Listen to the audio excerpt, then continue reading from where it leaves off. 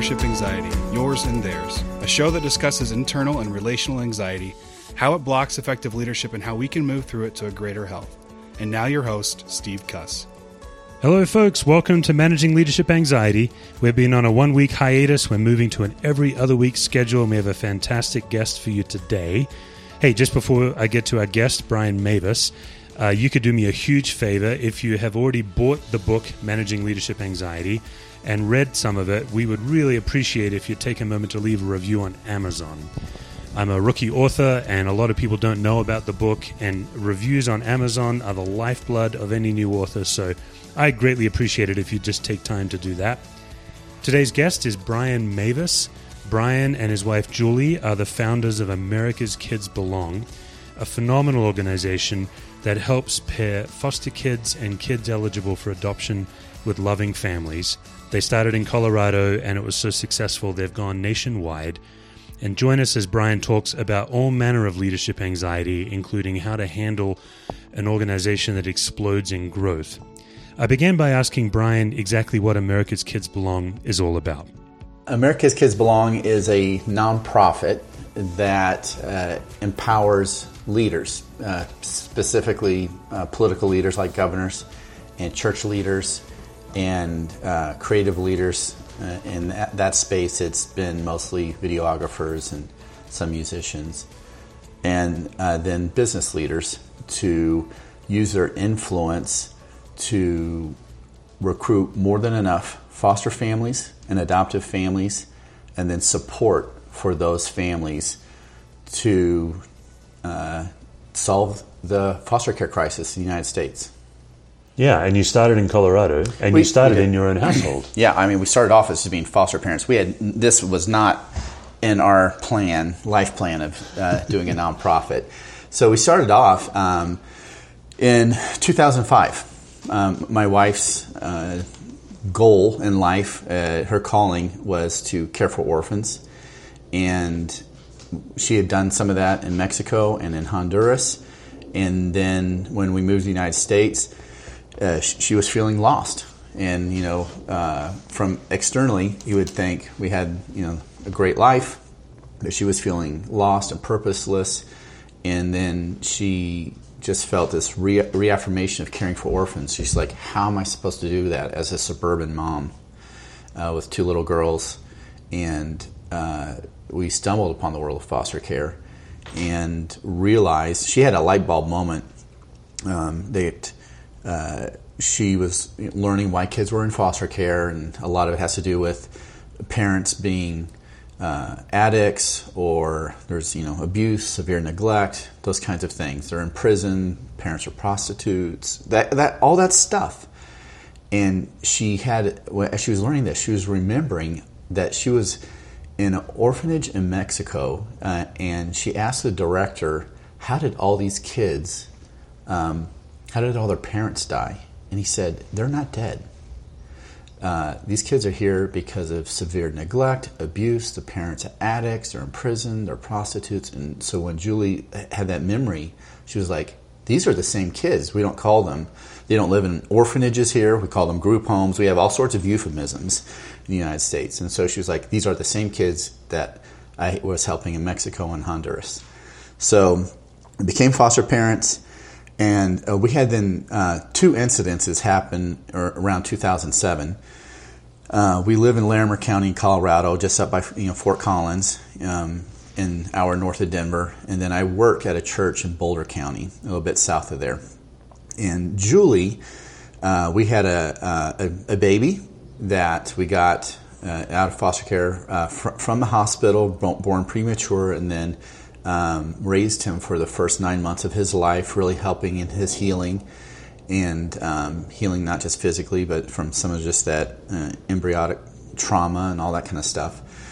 And he's just doing well, thriving, and we're working on reunification with his biological mom and dad.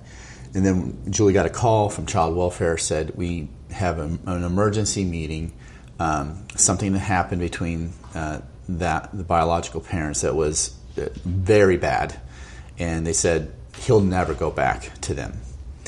And so he needs adopting would you adopt him? Now, we had already done a couple of kids, and our goal had always been reunification with these kiddos.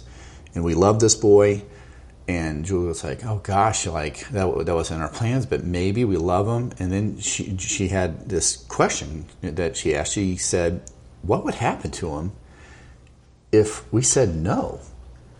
And the caseworker said at that time, oh, he'll be fine. There's a line of people waiting for babies. Then she said something that started to change her life, Julie's life. She said, I just wish there was a line for all the other kids. And Julie's like, what other kids? And she goes, there's over 800 kids in Colorado who need a forever family, but nobody wants them. And I was like, why? She goes, they're not little babies. And so then something happened to me at a similar time in Boulder County at a church, and child welfare calls and says, somebody from child welfare says, can I meet with you? I said, sure. So a few days later, this lady, Cindy, came and said, thanks for meeting with me. I've been trying to meet with a pastor for years. You're the first one to say yes. So I apologize that would have been her experience. So we came back to the office and talked a little bit. She had shared that, she had been a nun for 20 years in the Cabrini Green housing projects. Then she met a priest, so they became Episcopalian. That's how it works. Got married, yes. So that was fun. But she said, Brian really came here to just tell you one thing. She said, in the 27-year history of child welfare in Boulder County, there has never been one single day where kids were not waiting for families to take care of them. And not one day. And she said, I have a challenge for you and your church. Help me change your weights. Help me recruit so many families that they're the ones on the waiting list, not the kids.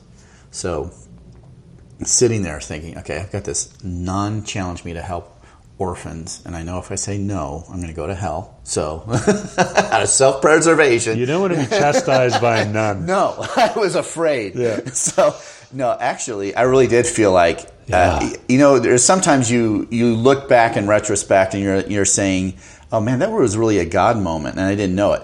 I knew it right in the then. moment. I knew it in the moment. I was like, uh-oh, this is God speaking through her. Yeah. And so we accepted the challenge.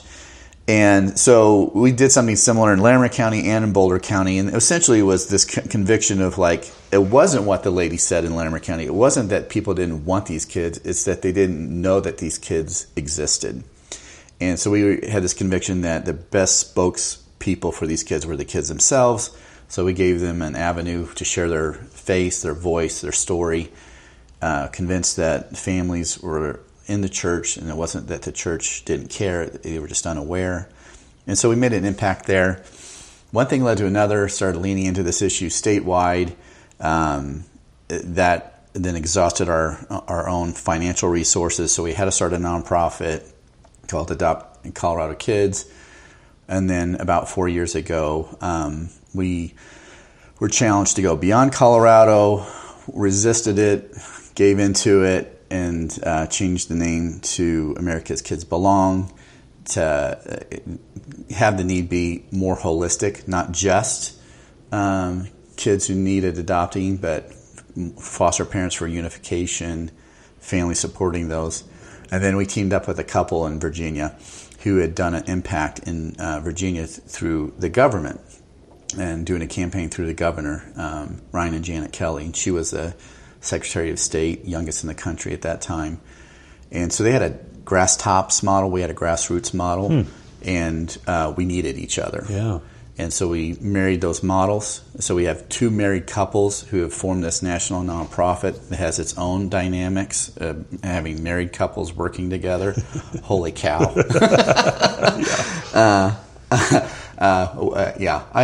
That's enough said. No, I think we can fill in the gaps. It's got to, there's some good stuff. Just adds a layer. Yeah, another layer. Yeah. How many states are you guys in now?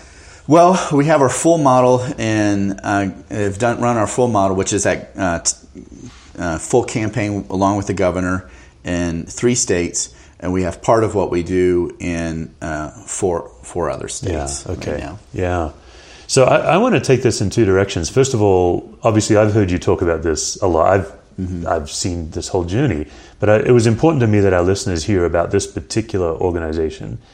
The two things that come to mind, let's take one at a time, is you made a comment that people in the church, it's not that they didn't care, it's that they weren't aware. Yeah. I think one of the challenges for the everyday follower of Jesus nowadays is that there is a level of indifference for sure, but there's also just a level of people feeling extremely overwhelmed by all the chronic need. Mm-hmm. And people just hear the journey you just shared. No one in their right mind can say, well, that doesn't matter. Like, surely everywhere you go, people say, what Brian and Julie are doing, what America's Kids Belong is doing really, really matters. How do you guys compete in the space where so many things really, really matter? Oh, yeah. Right? Like in the last 10 days, I've been to 4 fundraisers. Yeah. It's occupational hazard as a pastor. Yeah. And these are 4 friends of mine that are all running really great nonprofits. And I sit through every fundraiser thinking, boy, does this really matter? But it's overwhelming. How do you get your message?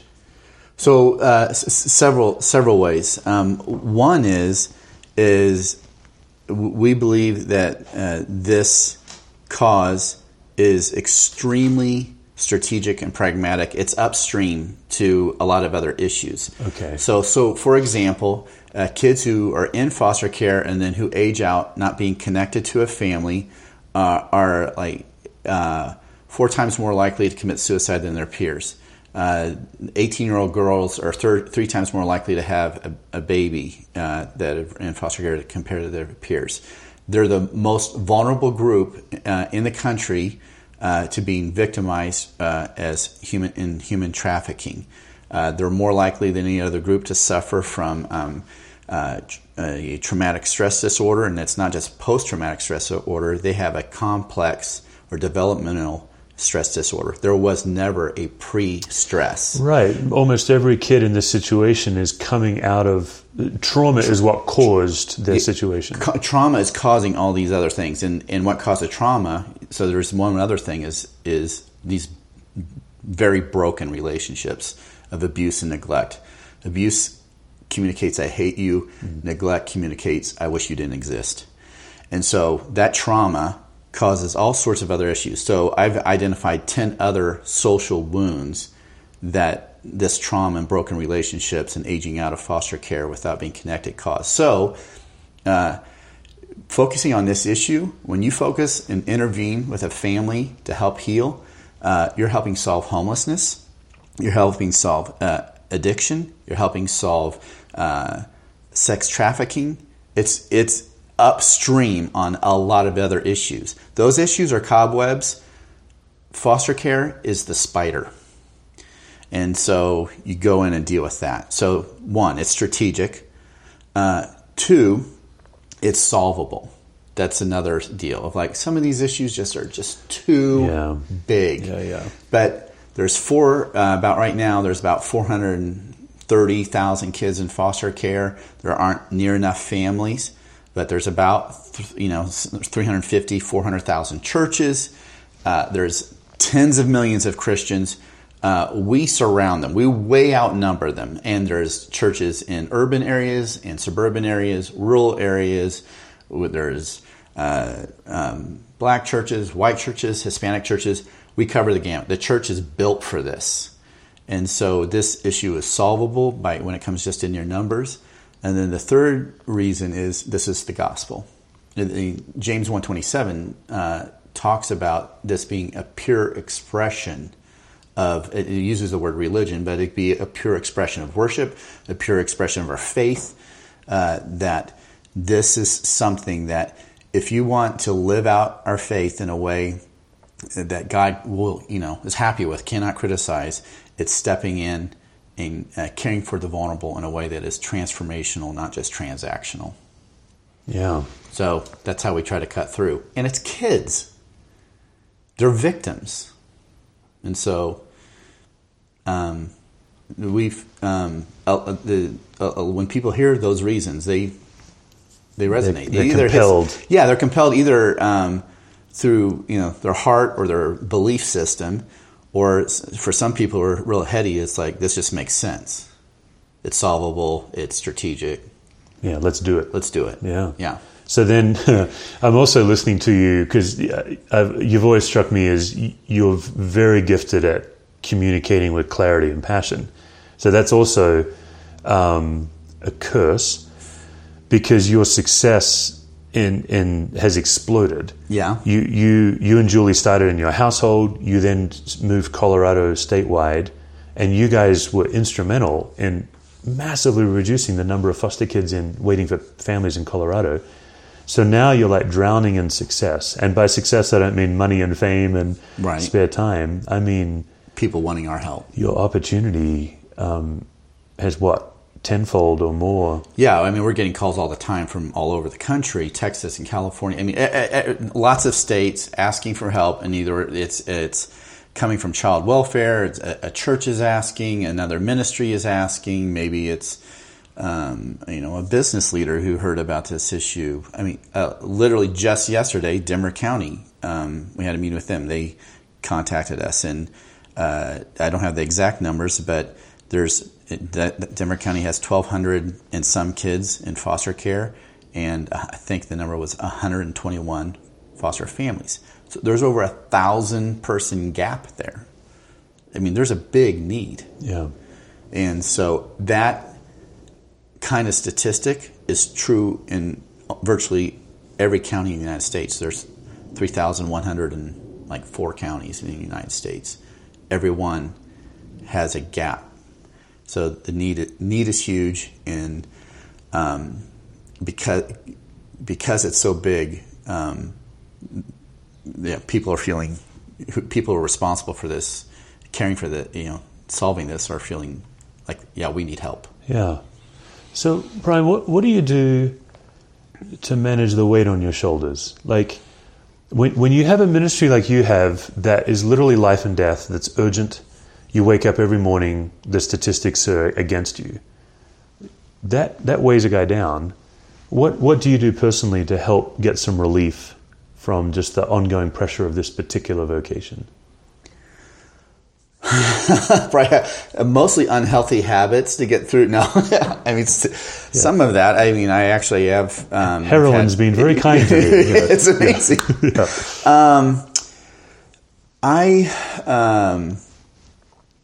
fall in and out of some good habits, and it's, I think, when so I have a regular routine of walking and praying, and I live near a kind of a river and wooded area, and that is real therapeutic to me. There's something about water and woods that feels, I don't know, restorative. Yeah, it's restorative. Yeah. So that is a big deal. Thinking again that this is God cares about this more than I do, and He's doing miracles. And so if people want to know why I pray because I need Him. I'm desperate, and so just believing that God is in this and He's making things happen is reassuring. But I do struggle. I do struggle with anxiety. I mean, I've had panic attacks. I have right now some clogged arteries, and I've had 2 angiograms, 1 angioplasty. I'm 53 and in relatively good shape. You're a burpee king, if I recall. I mean, I used to be a CrossFitter, and I can do burpees, and I'm strong and decent shape. But I carry anxiety and stress in my body, so I was self-deceiving. If you had asked me just even a few years ago, "Are you stressed?" I would say I am not, and it's because I have an attitude that is very like glass half full kind of thing. It's like, I just have a good attitude. And so I thought stress resides in your head. Well, stress doesn't reside in my head. It resides in my body, in my heart specifically. Yeah. And all of a sudden it was becoming clear to me of like, oh, that's where I hold stress, and I'm paying for it. And so I I am doing some things now because of how I process stress. It's I've changed my diet. I eat essentially a Mediterranean diet, off of virtually all grains except for rice. I have lots of omega-3s, lots of supplements. I've not done well lately because of traveling, and I'm just using that as an excuse. But it is harder though when you travel. I've exercised regularly. I invest in my health. I was like, I can't afford this, but I also can't afford to die right now. So dying would be a bummer on a number of levels. So the least of which for your organization. So shout out to Peloton. I did a bike. Got a bike. It's great. Doing that, exercise regularly, and then right now, better living through chemistry. As the pharmacies, companies have. I'm on some meds to help with cholesterol and blood pressure. So this is taking a tangent I didn't expect to take, but I was having chest pain. I did so well on my stress test that the doctor said you have less than a 1% chance of having cardiovascular blockage.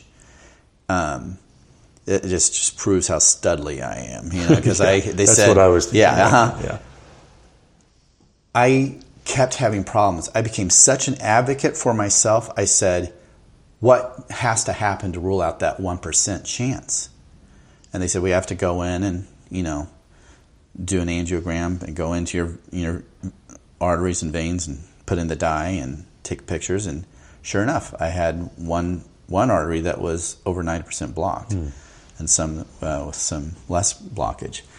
So if any of your listeners out there are feeling not well, be your own best advocate and pursue health. Yeah, until you know what you can know. And take it seriously. Lately, I've been saying health is my hobby.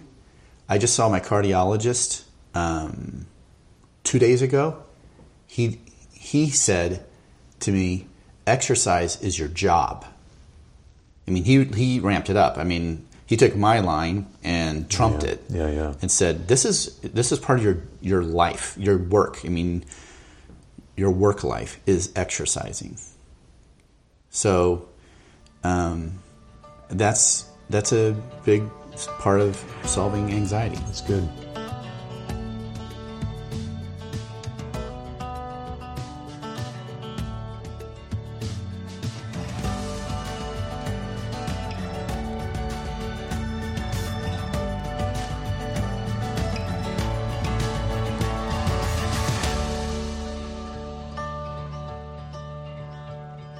So let's talk about starting an organization, outrageous success.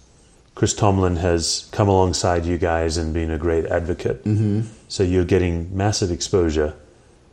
What's it like to have to lead and organize? Like, you've got a tiger by the tail, right? Yes. You were trying to get ahead of something, but now you're always trying to catch up. Yeah. Is that right? Yes. Yes. What's that like? How do you handle that?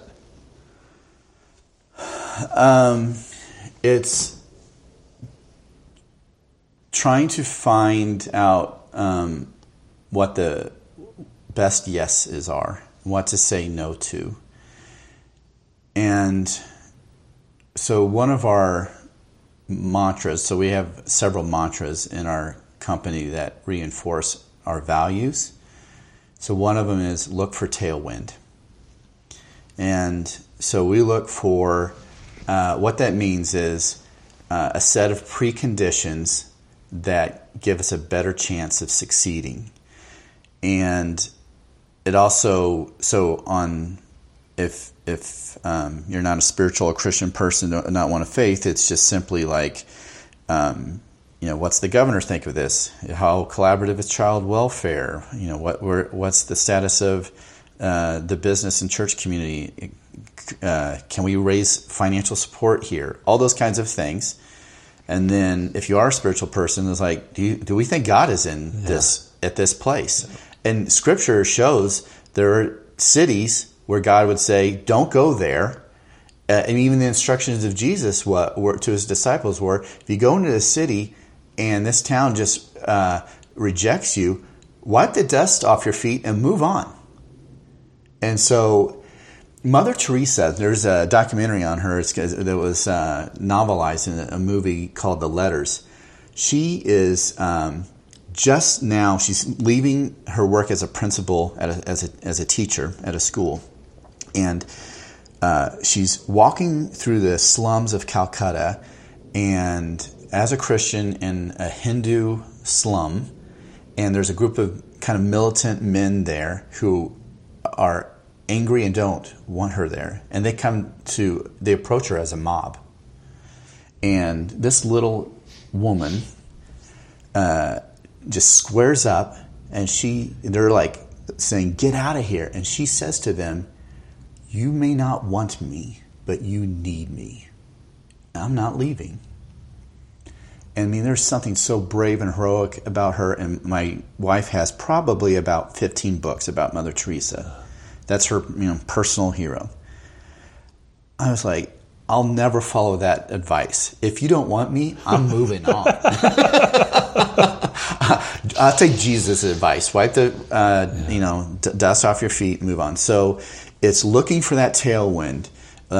When you have too many opportunities, you've got to know which ones to say no to, which ones have the best chance at succeeding, because the work is going to be hard enough, even with tailwind. I have one of my board members. He puts it this way, and I actually got that phrase from him. But another way he put it is like, well, if you're swimming in a river, that's moving at 2 miles an hour, and you're a 2 mile an hour swimmer, it makes a big difference which direction you're swimming. Yeah. One way you're going to drown. The other way, you're going to look like an amazingly fast swimmer. Yeah. And so go with that current.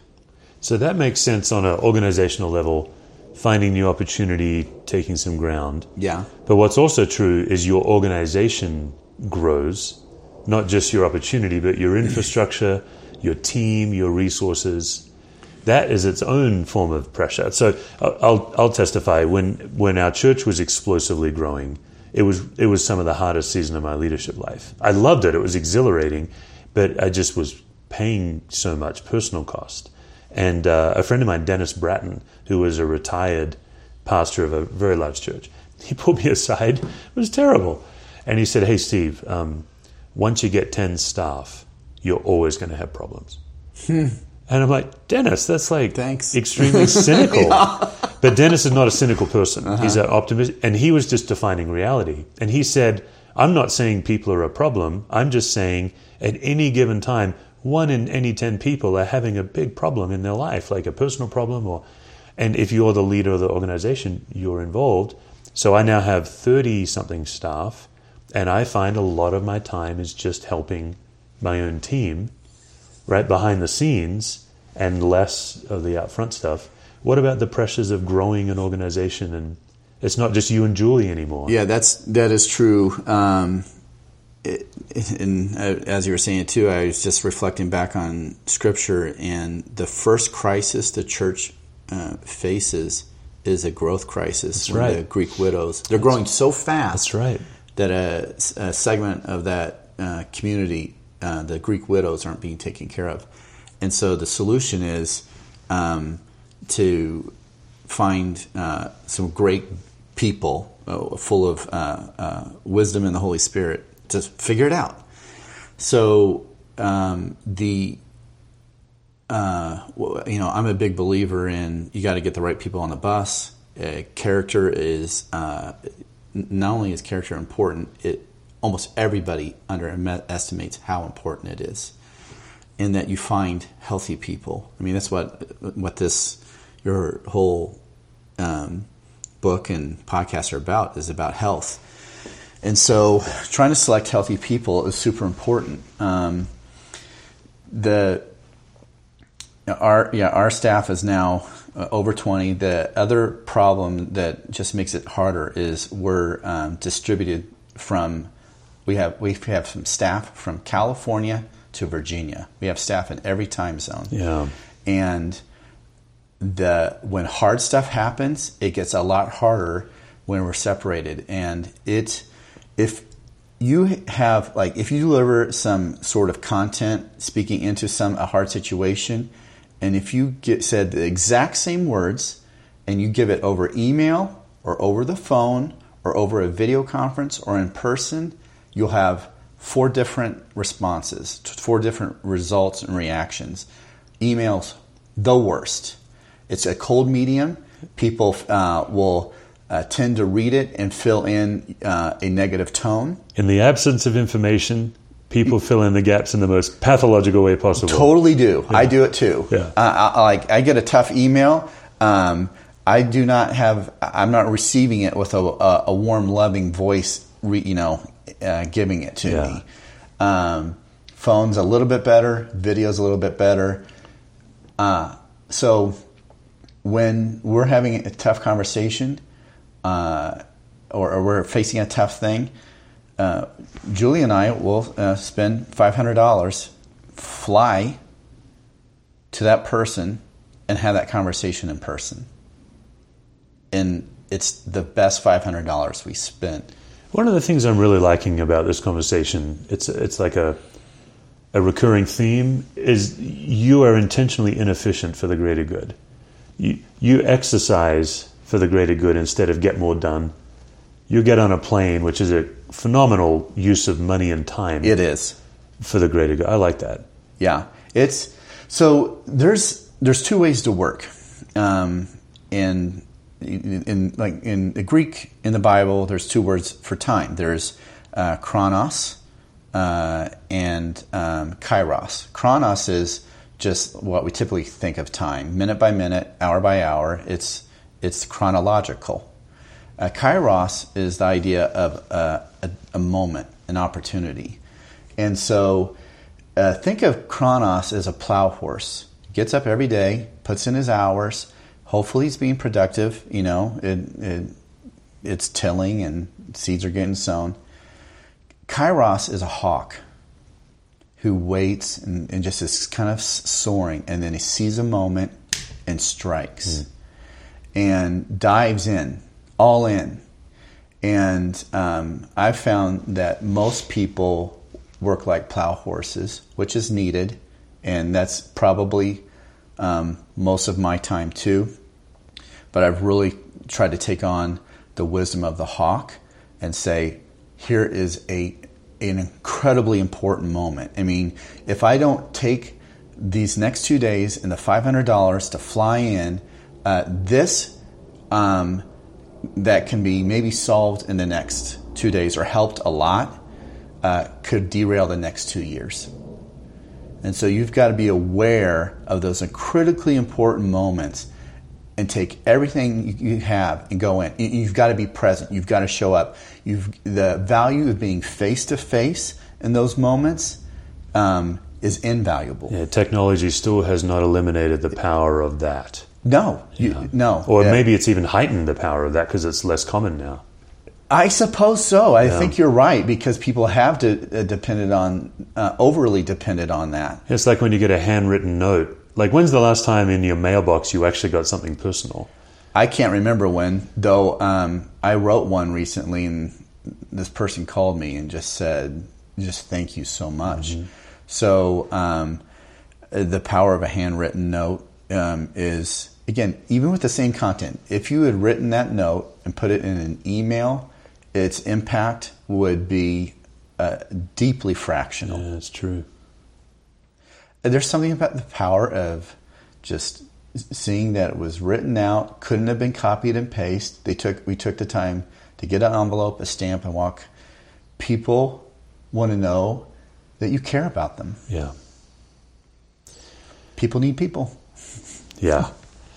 All right. Practicing the Presence of People is a book that I own. I haven't read it. I bought it just for the title. It is a good title.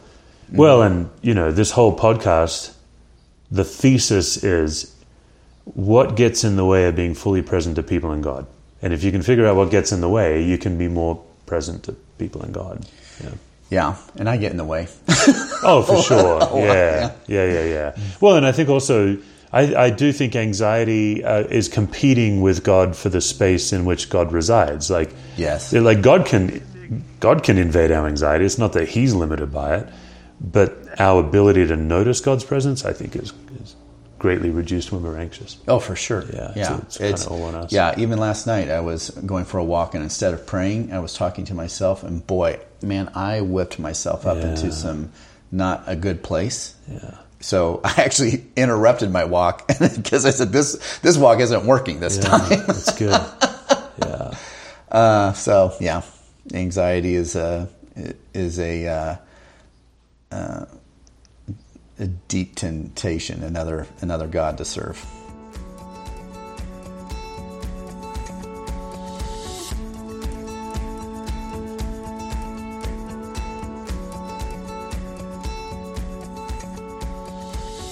How do you know when you're stuck? And then how do you go from stuck to unstuck? These are small questions. Yeah, thanks. They're so easy. Give me a harder one. Yeah. I know how my bad pattern is I avoid conflict. And so a couple years ago, and I was able to express it to myself in a way that felt really accurate. I am a false peacekeeper, not a true peacemaker. And so I try to keep a false peace by not dealing with stuff. And everybody's like, just everyone put on a happy face. Yeah. Let's deal with this by not dealing with it. Like, let's move on. Everyone just move on. And I tend to be able to move on. I forgive. I think I forgive well. I forgive so well I can't even remember what people were hung up about. But a lot of people are like, I was really hurt or wounded or something like that. So I know when we get stuck, sometimes when it's my fault, it's because I have not faced an issue in a authentic way. I've kept a false peace, and I've not been a true peacemaker. And making peace and keeping peace are two different things. And making peace requires entering into the issue and discussing it and working through it. You've got to face it. That's good. That's gold. I think one source of anxiety for a leader is when we're not getting what we think we need in the moment, in any given moment. And of course, there's legitimate anxiety. If your kid's on the street and there's traffic coming and you're anxious, that's normal. Mm-hmm. But leadership anxiety, I think, is often generated when we believe we need something that we don't actually need. So I have a belief that I always need to be understood. And if someone misunderstands me, I get anxious. And my next move is to explain more, which never works. But where I've found peace is just dying to the need to be understood. It's not actually true that I need to be understood all the time. I can be misunderstood and I'm fine. Does that make sense? Mm-hmm. What's something that you could identify that you believe you need in any given moment that you don't actually need? Boy, that is a tough question. I feel like I need to be believed. Like, you need to be understood. I need to be believed, like believed in. I'm afraid there's some people who think I don't have what it takes. Okay. Man, that line for so many people, I don't know if it's true for everyone or equally true for both genders. For me and for most my buddies I know, do I have what it takes? Haunts us. And when I have other people in my life who I think they don't think I have what it takes, it either motivates me badly, like I'll show them, or it depresses me, makes me sad, to be believed in. And then part of me is like, well, it doesn't matter if they believe me or not. Do I believe in me? Does God believe in me? I feel like I'm being obedient. That's more important. I'm being obedient to what God's called me to. Yeah. But I think I've always been underestimated. And I've done it to myself too. Yeah, you're not talking just a pure imposter syndrome. There's part of that in what you're saying. But you're talking about a way that you see the way people see you. Yeah, I'm self-deprecating. I've never been the lead guy.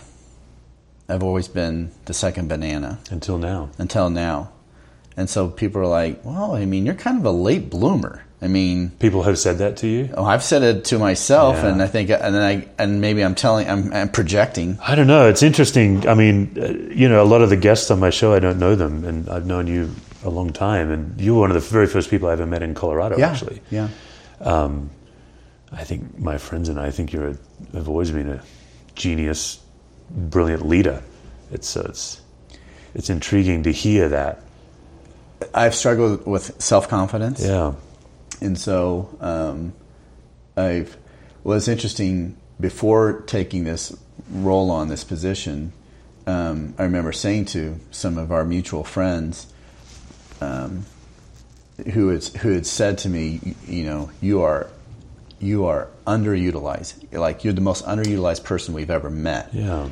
And I've said back, I want the burden of leadership. Today, I think, why did I phrase it? Why didn't I say I want the privileges of leadership or the joy of leadership? I got the burden. Boy, be careful what you ask for. I've often thought when people say, is this what you want to do, being a lead pastor? I'm like, what I want to do is be the guy that was formerly the lead pastor. Like, I want to have... they're the best. Right? Yeah, I want to have done it.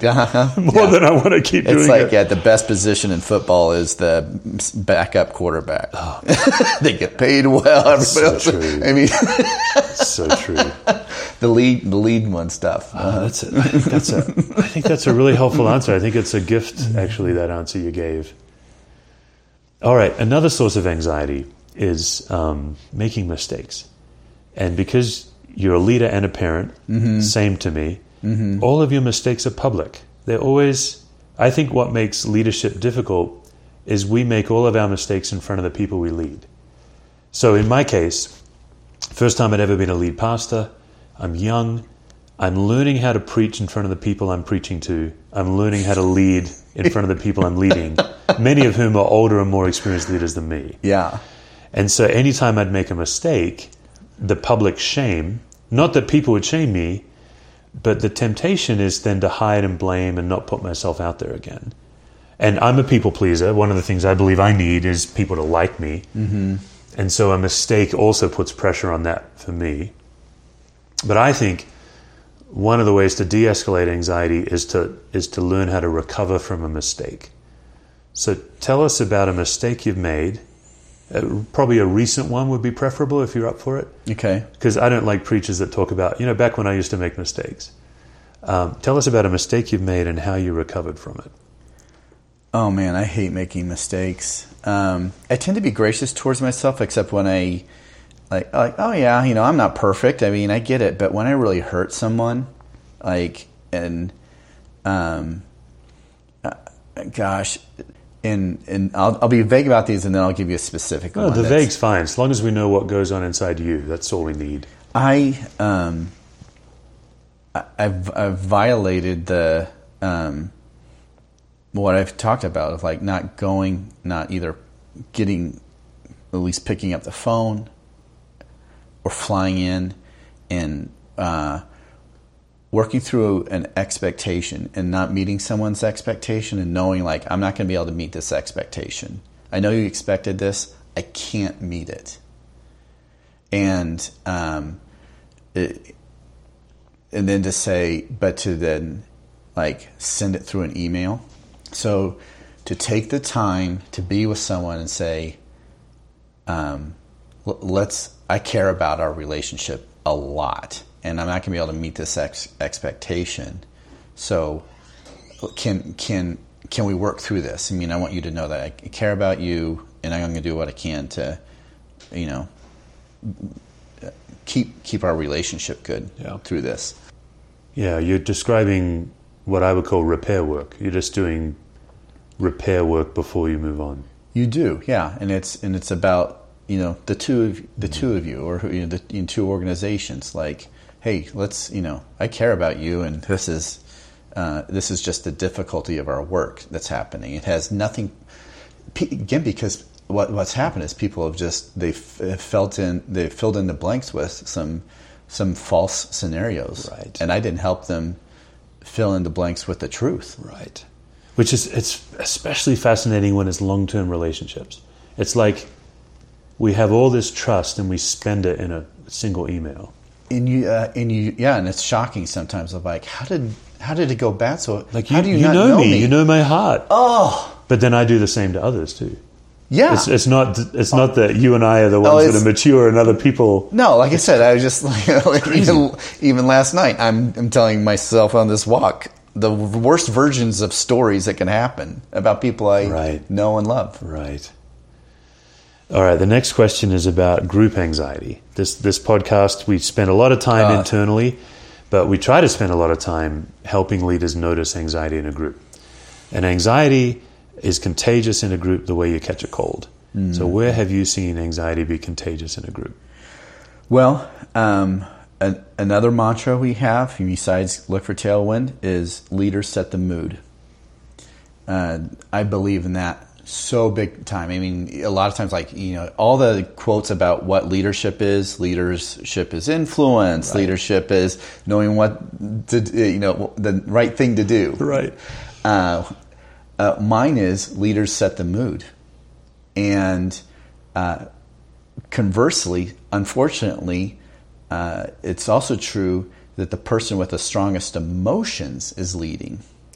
And sometimes those strongest emotions are anger, you know, it's something that looks more like true anxiety, and that spreads. Anger can spread. Mistrust can spread. And so, and it's a person, and those are strong emotions. Those negative emotions tend to be stronger than joy. Yes. And so I try to lead through joy as being like I'm out there. I tend to be I can be gregarious. Again, typically happy and expressive of that. But anger can trump joy like that. Yeah. And so, and it can spread. So it's important to pay attention to the people who have the strongest emotions and dig in. Yeah, you intuitively know what I actually teach on this, which is oftentimes the most anxious person in the room has the most power. Unless the leader is aware and knows how to overcome it. Yes. Yeah. Yeah. So, and again, I believe, the negative emotions tend to be stronger than the positive ones. Yeah. Good. All right. I think the next two questions are much more fun. I hope so. Oh, they have to be.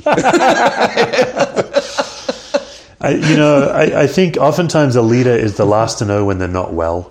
You know, sometimes, I know in my life, I often need others to tell me, you're not well. I'm just not as in touch. And sometimes anxiety is simply a mathematical case of input and output. Too much output, not enough input. Too much trying to do everything for the cause, not enough life-giving. So, in the vein of that, when in your life do you feel most fully loved? I feel, I guess most fully loved by those who I love the most. So my wife and daughters, I love being with them. And so fortunately, my daughters still live near us, and my wife and I work together. So I'm a big beneficiary of our time together. So just being with them, and then actually getting to we still spend a big proportion of our income not just doing, my wife and I, a vacation. We still take our adult daughters with us, and then one of my daughters is married, and so my son-in-law, who I love, and the other daughter is with a serious boyfriend. We take him too. So we take all the kids on a vacation every year, and it's just special. That's good. You got to create you've got to spend those extra money on those extra special moments. You're the second person that's told me that. I'm in my late 40s. I had one of my staff members who's really wise. He's in his early 30s. He's saving now for when his kids are grown and gone to go on vacation with them and their families. Absolutely. I'm like, I wish I was that smart. It's better than when they're little. That's good. So, I mean, if you're going to skip doing family vacations, do it while they're young. Oh, that's so good. They're just... Okay, last question. You've already shared about the woods and the water behind your house. Give us another geographical location where you feel most fully human and alive. Anywhere in the world. A place. A place. And what are you doing? Woods and water are big. In addition to that, I would say... Boy, that's a tough one.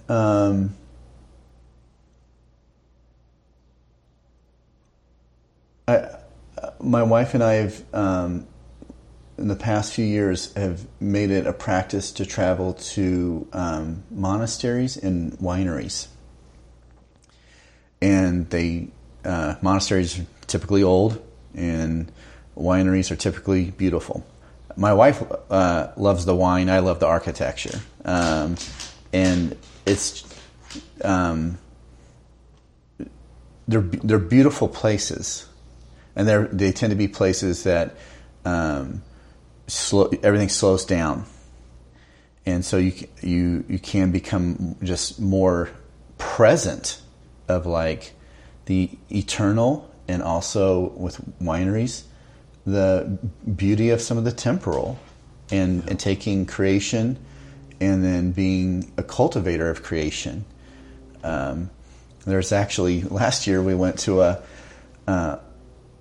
a monastery that's also a winery just north of Chico, California, and they happened to go on the day that was called the Blessing of the Grapes, and they did a communion service. Yeah. It was the best communion experience I've ever had, and I didn't actually take communion. I watched the monks take it in this vineyard. It brought tears to my eyes. Yeah, that's good. So those are good places. Good. I'll throw in a quick bonus question. The rumor is, around the rumor mill around you guys, is that you have become, shockingly, one of Chris Tomlin's best tambourine players. Well, it's because I had dance moves to it. The dancing is what got it going. You're one of his worship dancers now. I am. That's incredible. Yeah. The go-go shorts are really top it off. Yeah, that's good. Good deal. Man, thanks for your time. This is rich. Thanks for joining us today. You can follow me on Twitter and Instagram from the handle Steve Cusswords. You can also go to stevecusswords.com for more resources. This episode has been a production of Brendan Reed and Steve Cuss.